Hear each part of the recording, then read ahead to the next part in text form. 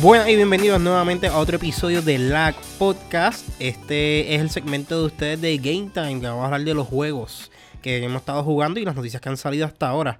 Recuerden que nos pueden seguir en nuestras redes como LagPod, en Instagram, Twitter y Facebook. Aquí no estamos el corillo completo, pero estamos aquí con los más queridos, que son Jersey y Razalas. Jersey, habla ahí. Saludos, gente. ¿Cómo estamos? Que es la que, gente, ¿cómo estamos? Estamos aquí prendidos. Nada, ¿qué han jugado esta semana, gente? Yo quiero escuchar qué me puede decir Razala y Brian de Teamfight Tactics, porque casi me convencen a jugarlo. Lo bajé en el celular y todo. Pero un amigo mío me lo enseñó, me lo streameó a través de Discord. No es lo que yo esperaba y muy complicado tipo de juego para mí. Pero quiero saber cómo ustedes la están pasando con Teamfight Tactics. Pues, ok, yo creo, yo no he jugado estos últimos días, pero sí estoy jugueado con el juego. La cosa es que no he podido tener el break. Pero Teamfight Tactics es básicamente un modo de juego que tiene League of Legends, que es un poquito... Un auto-battler, se llama como un auto-battler, más o menos. Yo creo que casi que se llama ese tipo de juego. Exacto, es más estratégico. Es un poquito más estratégico, no requiere tanto skill que requiere League of Legends normalmente. Pero... Viste, depende.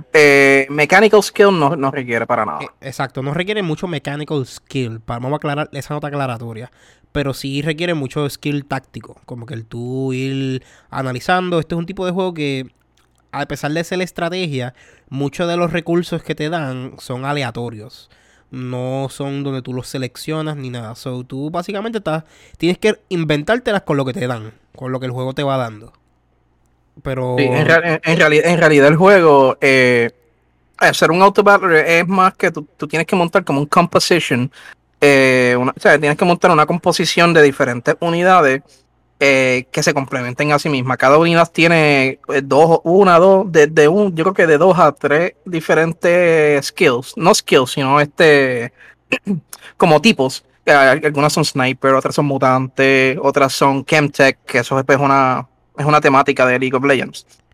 Y la idea es tú montar el composition que cada por ejemplo, con los muñecos chiquititos se llaman Yordles. So, tú puedes montar un equipo con 7 Yordles, por ejemplo, y cada uno se complementa porque tiene sus skills que, digo, los tipos de unidad que se complementan.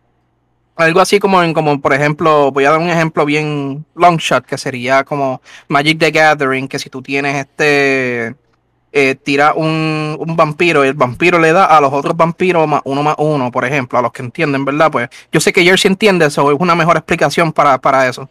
Yo entiendo. Ajá, pues algo así. Tú montas una composición como un máximo de 9 unidades, pero tú vas subiendo de level a medida que vayas ganando experiencia, hasta un máximo de level 9. ¿Y le has estado metiendo, eso tiene algún tipo de rank o estás jugando solamente casual? Sí, yo empecé, jugué como 10 juegos casuales para acostumbrarme al juego y luego me metí a rank. Uno empieza bien bajito, uno empieza lo más bajito que Iron. El rank el tier más bajito es Iron, el division más bajito es 4. Yo empecé en Iron 2, me imagino, ¿verdad? Si uno gana, pues uno juega como unos placement matches que son de que depende de cuántos ganes o pierda, pues te ponen en un rank empezando y ahí entonces tú sigues subiendo. Okay. Y en cuestión, la controversia de Pokémon Unite este año, de que era pay to win, yo juego mucho Clash Royale, que al principio tiene cosas pay to win, pero eventually it all evens out. ¿Tiene algo de así? ¿Tiene microtransactions o cosas para get ahead en Teamfight? No, todo es como League of Legends, que todo lo que uno compre es estético. Son skins que te cambia la temática del board, pero no te cambia nada de cómo es en el juego. Nada, okay. No hay nada que vaya a ser win-to... Exacto. Hay microtransactions, pero en realidad son... tú cambias el muñequito y cosas ya... estéticas. Nada que cambie que te dé una ventaja en el juego. Te cobran hasta por el color que tú quieres ver, pero no te afecta con el juego. Exacto. Si no te gusta el cine, microtransactions. si no te gusta el azul, que es el color básico, pues sabes, papi, tienes que pagar si lo quieres cambiar, si no te gusta. Y vamos al primer... A otro juego que Razala está jugando, / la primera noticia. Final Fantasy VII Remake en PC. Entiendo que esto es exclusivo del Epic Game Store y Razala lo ha estado jugando. Cuéntame qué está pasando porque Digital Foundry ya dio su verdict y quiero saber cómo te ha ido a ti. Mira, a mí me ha ido bastante bien. Yo lo que hice fue le cambié unos settings porque yo no, ya yo terminé el juego y todo. Yo no me voy a poner a hacer bien picky con los visuales y eso. Ahora sí tiene unas fallas que para las personas que son bien oh my god con los FPS, ¿verdad? Con los frames per second, pues tiene algo que se llama Dynamic Resolution, que en base a lo que esté pasando en el juego, el juego detecta si tu computadora está struggling y eso, o si necesita un poquito más, un extra push, y lo que hace es que le baja la resolución. No, el problema de eso en PC, en consola yo estoy seguro que lo tiene, porque si el juego ya vino built-in con eso es que ya en las consolas lo tiene. Ahora, la diferencia de en PC es que los componentes de en PC son un poco más, no puedo decir genérico, que funciona para todo, no es como tal que en PlayStation ya está todo soldado al board y todo, que todo corre más en conjunto. El problema de eso es que al estar cambiando de resolución, por ejemplo, si yo lo estoy corriendo en 1440p, de momento si el juego me lo baja a 1080p, pues hay un un lag. El juego como que se paraliza de momento y como por un segundo, o sea, se nota mucho. Y luego entonces sigue corriendo el juego. Eso. Gráfico, algún tipo de problema en cuestión al uncompression. Sabemos que la versión de PS4 no podía uncompress los backgrounds bien si no tenía un PS5 o un PS4 Pro. So, ¿has visto algún tipo de esos tipos de problemas con backgrounds o personajes y loading en PC? No, en realidad no. Yo lo jugué en el Basic PlayStation 4, que se veía hasta choppy, se veía hasta lento el juego. Cuando yo lo empecé a jugar acá, lo puse en 120 frames per second y el juego se veía casi totalmente diferente. Era como que se sentía como un juego nuevo en cuestión de visual experience. No es que tenga mejor gráfica, porque verdad, eso no es imposible, pero sí se ve más smooth la experiencia. Y en cuanto al Dynamic Resolution, hay unos mods que te cambian, que tú puedes ponerle al juego, que le hace disable al Dynamic Resolution. Y tiene otras cositas como shaders y eso, que los mods en Makeup, por lo que no pusieron en el juego, o sea, que en verdad el juego no tiene mucho setting de gráfica tampoco como otros juegos de PC. Exacto. Y tus palabras son bien parecidas, ¿verdad? Tu experiencia con lo que hizo John Lindman de Digital Foundry. Él dijo que nadie puede decir que este port es terrible o que es horrible, que se ve feo. Pero sí, él dice que en muchas computadoras, ellos tienen computadoras con todas las tarjetas de gráfica habidas y por haber en Digital Foundry. Y dice que no importa el sistema, puede estar corriendo en una 3090, una 3080 Ti. Hay varios lugares donde encuentran stuttering y le echa la culpa a lo que tú dijiste, lo del variable resolution. Dynamic Resolution, sí. Le echan la culpa al Dynamic Resolution. Dicen que es raro para un juego de PC que aunque se ve tan bien, ellos quieren que tú lo juegues como si estuvieses jugando en PS5 a 4K 30 frames, es donde el juego mejor perform, pero eso es bien extraño según Digital Foundry para un juego de PC que usualmente tiene muchas distintas opciones de resolución y no un juego de PC que quiere que tú lo juegues como si tuviese un PS5, que eso le estuvo extraño a ellos. Sí hay una que otra queja por el precio al ser un juego que cuesta $70, lo mismo que cuesta en PS5. Pero sí hay personas diciendo que esto puede ser un red flag, que de ahora en adelante los ports van a ser así o no. Y aunque no tenga mucho muchos graphical settings, si tu única opción de jugar este juego en PC, yo diría que le dieras el intento, porque si te molesta tanto la resolución, hay mods, como dijo Razala. ¿Y qué tú crees? ¿Tú lo recomendarías jugar Final Fantasy VII Remake en PC si es tu única opción? Sí, en realidad sí. Y no solo el precio, fíjate, no es tan malo. Ahora, Epic Games, junto con el mismo día que salió el juego, no sé si fue el mismo día, pero sacaron un cupón de $10, eso te salen 60. Ahora, lo que pasa con esto, y esto es algo bueno en cuestión para la PC, ¿verdad? No para los PlayStation users, porque para jugar Intergrade, que este juego ya tiene el DLC de Intergrade, que es el DLC de Yuffie, tú tenías que, ¿cuánto era que tenía que pagar? $25. Algo así. No me acuerdo, yo lo pagué, pero no me acuerdo ya. Ajá. Está Más, bufiado. Tú no sí, lo has jugado, you should play it. Está bufiado. no, de eso lo voy a jugar. Pero no solo tienes que pagar el DLC, más tienes que tener un PS5 para poder jugarlo. Y ya yo pienso que ellos se tiraron como que algo bien dirty ahí. Es como que, no, si no compras el PS5, pues básicamente el DLC te sale en $600. Y es como que, espérate, ajá. Aquí en PC lo tienes a 70 y no tienes que estar comprando una consola nueva, no tienes que estar comprando el DLC. So, en realidad, en verdad, yo lo recomiendo bastante. Ok, pues Nice, perfect. Estás jugando Teamfight Tactics y Final Fantasy VII Remake. Ahora, este juego yo lo pasé el mes pasado, pero ahora Brian llegó y pasó Marvel's Guardians of the Galaxy. Cuéntame, Brian, ¿cómo te gustó este juego? Tengo mucho que decir sobre este juego. Yo pensé que no me iba a gustar o que quizás no tiene tanto el hype que quizás tiene. Y la curiosidad viene porque se llevó el premio de Best Narrative. Y yo, pues, vamos a verlo, a ver qué es la que hay. Y sorprendentemente, el juego, usted y tenga. O sea, lo que tengo que darle, usted y tenga, porque de verdad que story-wise está brutal. Y a pesar de que es un juego bastante lineal como tal, porque no te deja hacer como que muchas cosas como para free roam. E incluso, no sé si era un bug o es parte del juego, como que si ya tú cruzaste de cierta parte del mapa, tú no puedes virar hacia atrás a buscar algo, porque el mismo Peter Quill como que te vira. ¿Ah? Sí, es que el juego no es un bug, es que el juego es bien lineal y el juego no tiene nada de elementos de open world, nada de sandbox, es un straight line el juego, por eso. Sí, ¿sabes?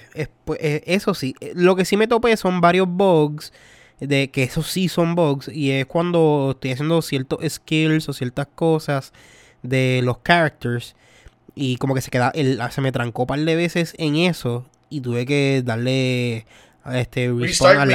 restart mission o al last checkpoint para poder continuar. Me pasó 2 veces, sí. Sí, esos bugs están en el juego, pero overall todo eso, la historia me pone hype para terminar el juego. Y no solamente eso, sino como que el playlist está bien duro. Me dan ganas de rewatch Guardians of the Galaxy Volume 1 y Volume 2 de las películas del MCU. Me dan ganas de verlas y me pone hype para Volume 3.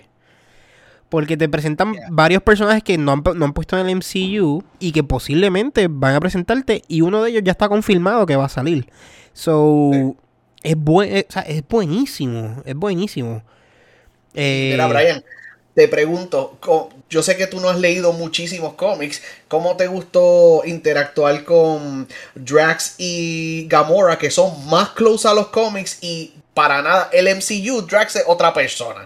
El Drax de los cómics es serio, pero pues le pasan las cosas por encima porque todo es bien literal. Y me gustó eso del juego, que lo pusieron bien parecido a los cómics y bien lejos a lo que era el del MCU. ¿Cómo te gustó este Drax? ¿Te fue gracioso? ¿Fue muy serio? ¿Muy aburrido? Me gustó más que el del MCU. Eso, yes. El del MCU es básicamente Batista. Drax haciendo de Batista. Exacto. Me gustó más este Drax porque la comedia que hay con Drax es que él hace los chistes malos, pero él no sabe que son malos, ¿sabes? Y entonces basically el belief system de Drax es contrario a todos los demás, porque él embrace death, ¿sabes? Lo de que él dice de I embrace death a cada rato dentro del juego y todo el mundo en pánico y él es el único riéndose. Eso a mí me mataba de la risa. Mucho más, para mí es mucho más sincero el personaje como en los cómics y me gustó ver ese Drax en el juego. Sí, me gustó mucho, mucho más. Gamora, pues se siente mucho el trauma de ello por ser hija de Thanos y muchas cosas que later on en el juego pues te das cuenta. Pero sentí que me gustó más la del MCU.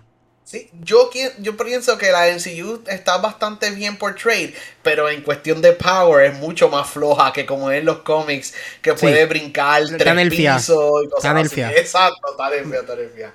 En el MCU, Gamora está nerfea. Pero en claro, ya está... Tienen que darle poder a Star-Lord, por eso, El peor personaje de los Guardians. No, ahí no te... Ahí no me... Oye, tengo que irme a mí no me gusta ninguno de los dos, ni en el MCU, ni en esto, ni en los cómics. A mí me gustan los dos. Peter Quill no me gusta. A mí me gustan los dos. No. Mira, pues... Mira, mi no me sorprende. Brian dijo que está jugando el Game of the Year, It Takes Two. El mejor juego del año. ¿Qué es eso? El mejor juego. Cuéntame, Brian, ¿cómo te ha ido It Takes Two y con quién lo estás jugando? Lo estoy jugando con mi hermano. Y mi hermano es menor que yo. Jugando con mi hermano y con mi hermana. Yo voy a decir algo que quizás no pudieron tomar que yo creo que los reviewers en los Game Awards tomaron en consideración que nosotros no estamos tomando en consideración porque pues, nosotros no tenemos hijos. Este juego, la razón por la que se llevó quizás el Game of the Year, quizás no haya sido porque es el mejor mecánicamente o estéticamente. Yo creo que es más por el experience de jugar este juego.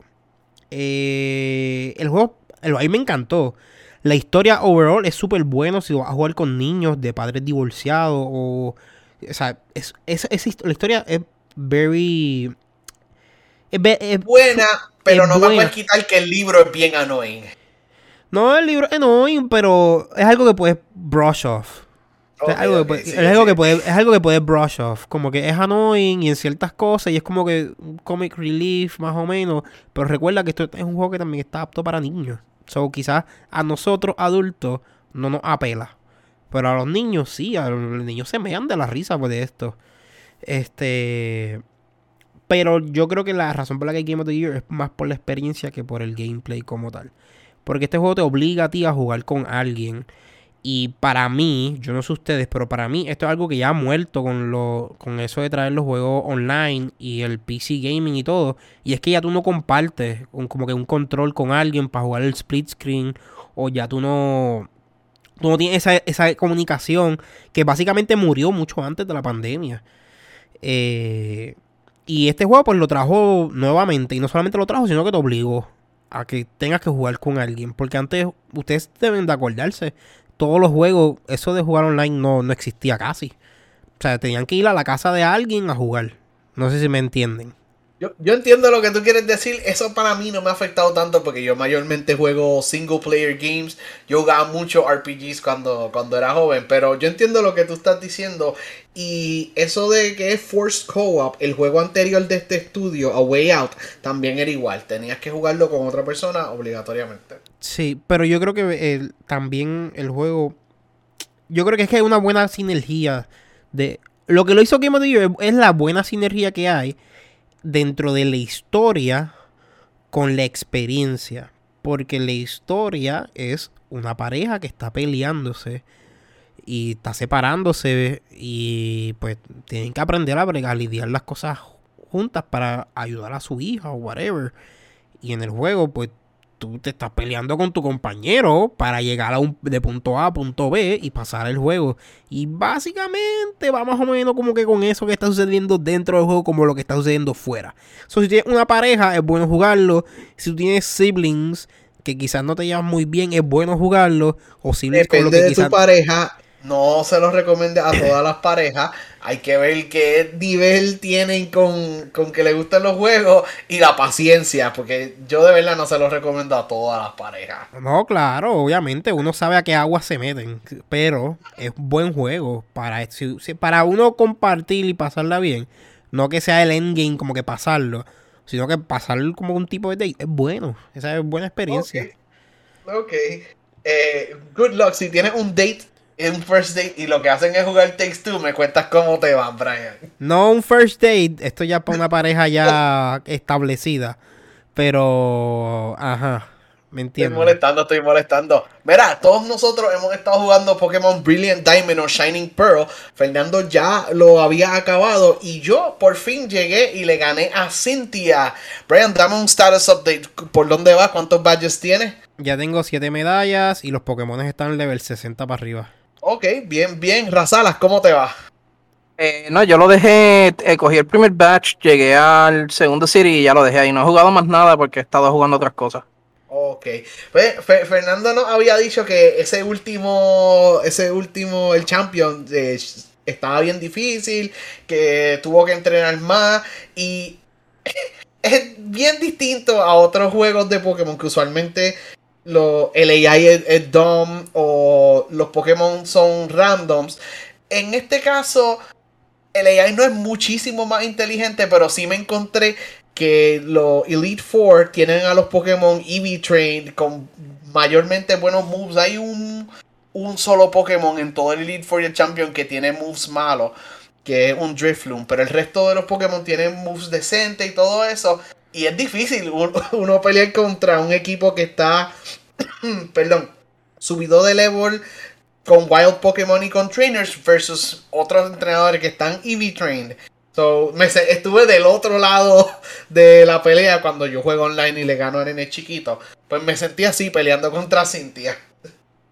Es que, ves, según los reviews, está bien abusadora. Según los reviews y todo. Pero yo creo que lo hicieron a propósito. Porque saben que el que está comprando este juego ya es un Experienced Pokémon Trainer. El que está comprando este juego, básicamente. Pero si es tu primer juego, también como nene o nena pequeña, o sea, es tu primer juego de Pokémon, es un decent challenge. También, es verdad. Nada que overleveling no va a resolucionar. Pero, other than that, he seguido jugando Halo Infinite con los panas. Ustedes saben, gente que hemos tenido en el podcast como TKD Wolf, como Razer, Fear, otras amistades. Hemos estado jugando Halo Infinite. Y he seguido jugando el campaign. Estoy en la última misión del campaign. No pude terminarlo, pero se está poniendo interesante. Están tratando de tug at your heartstrings y ponerse un poquito emotional. Pero los últimos bosses que he peleado han estado interesantes. Y el mapa agrandó. Se abrió una parte más del mapa que fue un good surprise. Que falta más del open world para yo explorar. Nice, nice, nice.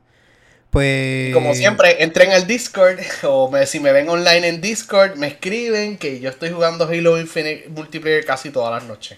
Pues en mi caso, yo todavía no he podido meterle mano a Halo Infinite todavía. Quería terminar Guardians, que ya lo hice, y quería terminar un par de cositas. Pero ya mismo me quedo sin juego y voy para Halo Infinite de casco. Ok, pues perfecto. Si juegas el campaign también, me interesaría tus opiniones de ese open world. Para que es mejor de lo que yo esperaba.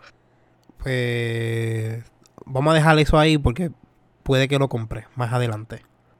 Si tienen Game Pass, está en Game Pass. Anyways, en serio, pues eso ya es no se diga más. Eso es todos los juegos que hemos estado jugando. Hablamos de Teamfight Tactics, Final Fantasy VII Remake en PC, Marvel's Guardians of the Galaxy, It Takes Two, Pokémon Brilliant Diamond Shining Pearl y Halo Infinite. No se me quedó nada, ¿verdad?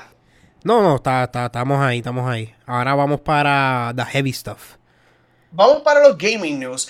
Y vamos a empezar con algo un poquito triste. Yo sé que nosotros no somos los más fans de todos los juegos de Activision Blizzard, pero sí hay algunos juegos que nos gustan, algunos juegos que son parte de nuestro childhood, por decir así.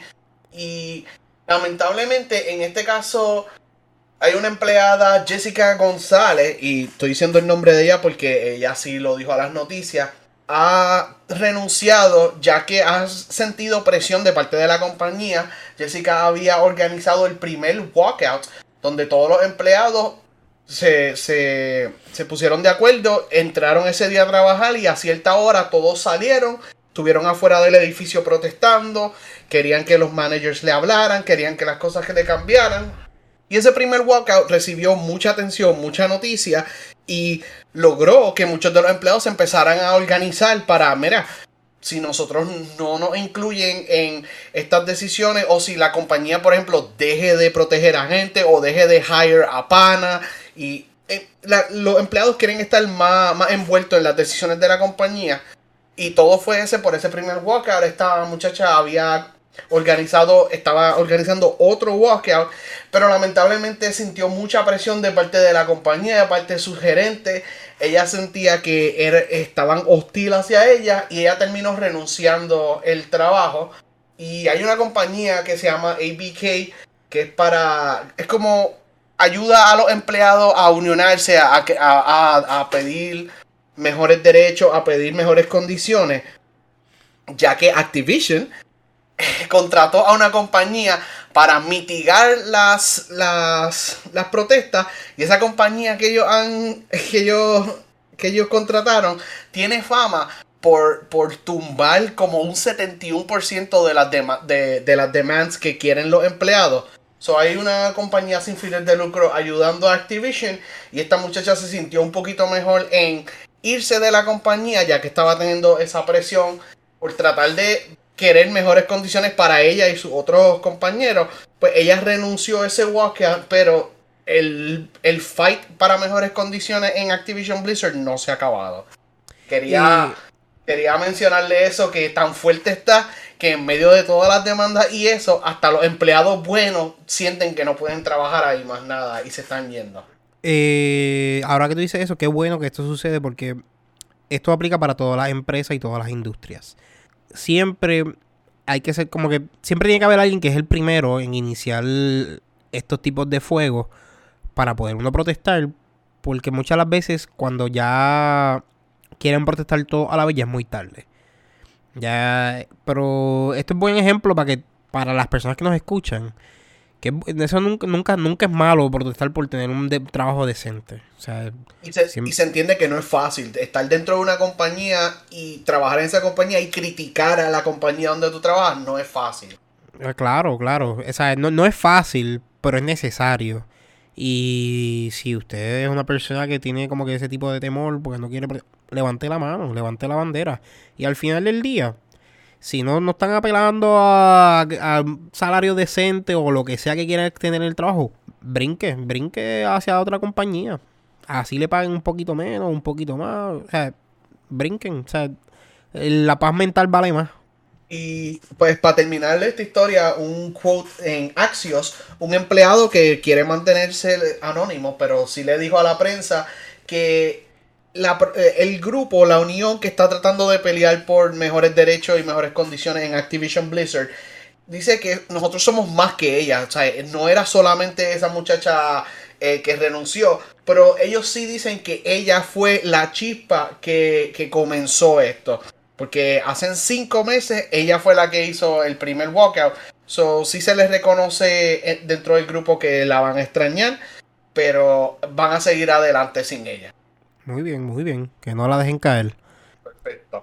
Ahora, este juego, esta noticia viene es sobre Final Fantasy XIV, que sabemos que ganó Best Ongoing Support en los Game Awards, pero este juego y la compañía que los trae es una compañía que hace muchas decisiones malas o decisiones al garete y a veces yo ni lo entiendo. Y yo lo que tengo que decir es que pues son japoneses y ellos entienden común no corre ahí. Sí. Entonces lamentablemente Activision Blizzard ha suspendido las ventas de Final Fantasy XIV en Walker. ¿Por qué? Este juego es tan successful que no tienen suficientes servidores para aguantar todo el público. Mi pareja juega este juego, le encantó la expansión, la historia dice que es el mejor Final Fantasy Story y mucha otra gente me lo ha dicho, pero ahora mismo yo que no tengo cuenta no puedo comprar el juego. Ellos suspendieron, no hay new players y imagínate, Brian, que tu producto sea tan y tan successful que tú tengas que decirle a gente que quiere comprarlo, no, mira, no lo pueden comprar.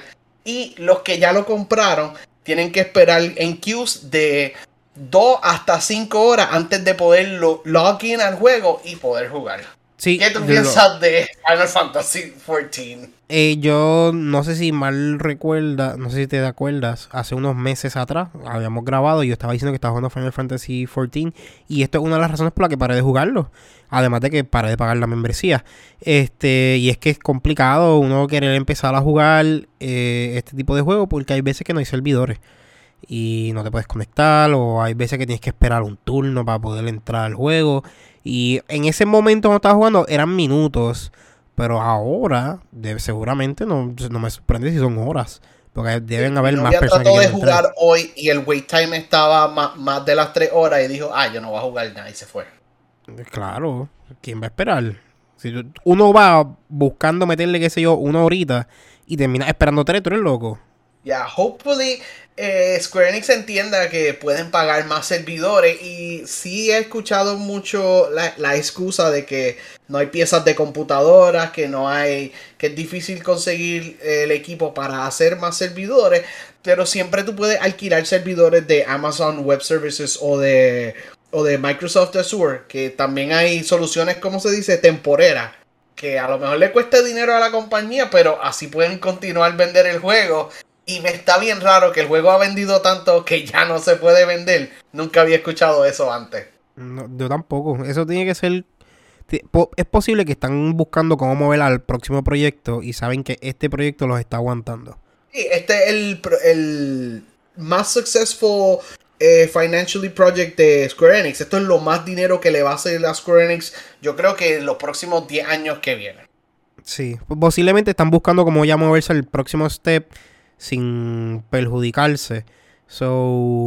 Me parece que es una movida de negocio, no tanto una movida como que no tenemos servidores. Me parece más una movida de negocio, como que, ok, queremos mover al próximo proyecto, porque si nos quedamos aquí, vamos a hacer chao, pero on the long run, vamos a perder.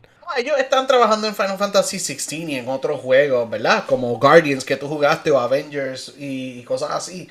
Pero si este es el más dinero que le hace, deben para mí tenerlo más seguro que arriesgar perder esas ventas. Pero... Bueno, eso no lo sabemos. Realmente no sabemos si es el más dinero que le hace. A lo mejor tiene entre otros... No, ellos lo han dicho. Bueno. El juego que más dinero le hace a Square Enix es Final Fantasy XIV. Más que Tomb Raider, más que Guardians, más que Final Fantasy XV, que hizo un montón de dinero, es Final Fantasy XIV Online. Damn, pues... El número 1 juego de ellos. Tiene millones y millones de subscribers, que incluso creo que a principios de este año llegó a un número de tener más jugadores online que World of Warcraft. Es el MMO más grande del mundo ahora mismo. Damn, ok, eso es mucho que decir. Si no sabía, Brian, sí. Ya con eso, gracias por eliminar mi ignorancia por completo. No, tranquilo, salen esos reportajes y yo, en verdad hay tanta gente jugándolo, pero sí hay tanta gente jugándolo. Ok, next up. Next up, lo último es que les quería recomendar que vieran Power On, The Story of Xbox. Es un documental producido por ellos mismos, por Microsoft, contando la historia de los primeros Xbox, y está gratis en YouTube. Son 6 capítulos y duran aproximadamente 40 a 42 minutos cada uno, y es contando desde la idea para hacer un Xbox, el primero, el 360, hasta el Xbox One, que fue el de la generación pasada. Y quería recomendarles ese documental por si mucha gente no lo sabía y quieren aprender más de cómo una compañía que lo que hacía era software de computadora, ¿verdad? Microsoft lo que hacía era Windows y Office y todo eso. Se empezaron a hacer hardware y entrar al mundo de los videojuegos. Ok, nice. Pues lo voy a tratar de ver, mano, porque a mí me gustan ese tipo de cosas de documentales. Ya, yo te envío el link para que lo pongas en la descripción del podcast, y como está dividido en episodios, puedes ver los que te interesen, o si los quieres ver todos, los ves todos. Nice. Pues ya sé. Pues eso era lo que yo tenía de noticias. Estaba un poquito light de noticias y queríamos anunciar, ¿verdad, Brian? Que nuestro Game of the Year Talks y Series of the Year, Movie of the Year, los vamos a estar haciendo en enero. Verdad, esto lo habíamos discutido ya. Sí, lo habíamos discutido entre nosotros. Lo quería decir en el podcast, que hay gente que quiere saber cuál va a ser el Game of the Year de Lag, cuáles fueron nuestras series favoritas, nuestras películas favoritas, y todo eso viene el año que viene tempranito en enero. Nosotros vamos a estar de break, ¿verdad? Sí, nos vamos a ir de break ahora estas navidades y volvemos con contenido bueno. So, nada. Esta semana yo creo que van a tener episodios. Van a tener sus 2 episodios y después volvemos, nos vemos no sé cuándo volvamos. Y Fernando no está aquí, pero queremos darle las gracias por otro año de Lag, otro año con nosotros hablando de juegos, viendo películas, peleando, vimos los Game Awards, vimos E3, muchas cosas pasaron este año y gracias a toda la gente que nos escucha. Sí, y un saludito a todos los invitados que han venido dentro de este año y que vengan muchos más. Claro que sí, pues happy holidays de parte de nosotros. Brian, ¿nos vamos? Sí, vámonos. A mí me pueden buscar como BRN Carrión en Twitter e Instagram y como JB Carrión donde sea que estén jugando. Y a ti, Raz. ¿Razala? Sí, yo estoy en twitch.tv RazalaSTKTO y en Instagram soy Ratalas. Nice. Y a ti, Jersey. Y yo soy Jerseyan en todos lados. Halo, voy a terminar ese campaign y para lo que sea, Monster Hunter, Pokémon Unite, me escriben por Discord que ahí estamos. Nice. Y al podcast, pues ya ustedes saben, como LagPod en Instagram, Twitter y Facebook. Y recuerden que nos pueden seguir en nuestro Discord channel. Y estamos esperando tener pronto, más adelante, quizás en un futuro, el Twitch channel ya corriendo oficialmente, al menos varios días en la semana. Pues happy holidays, gente. Happy holidays. Muchas gracias, gente. Gracias. Nos vemos.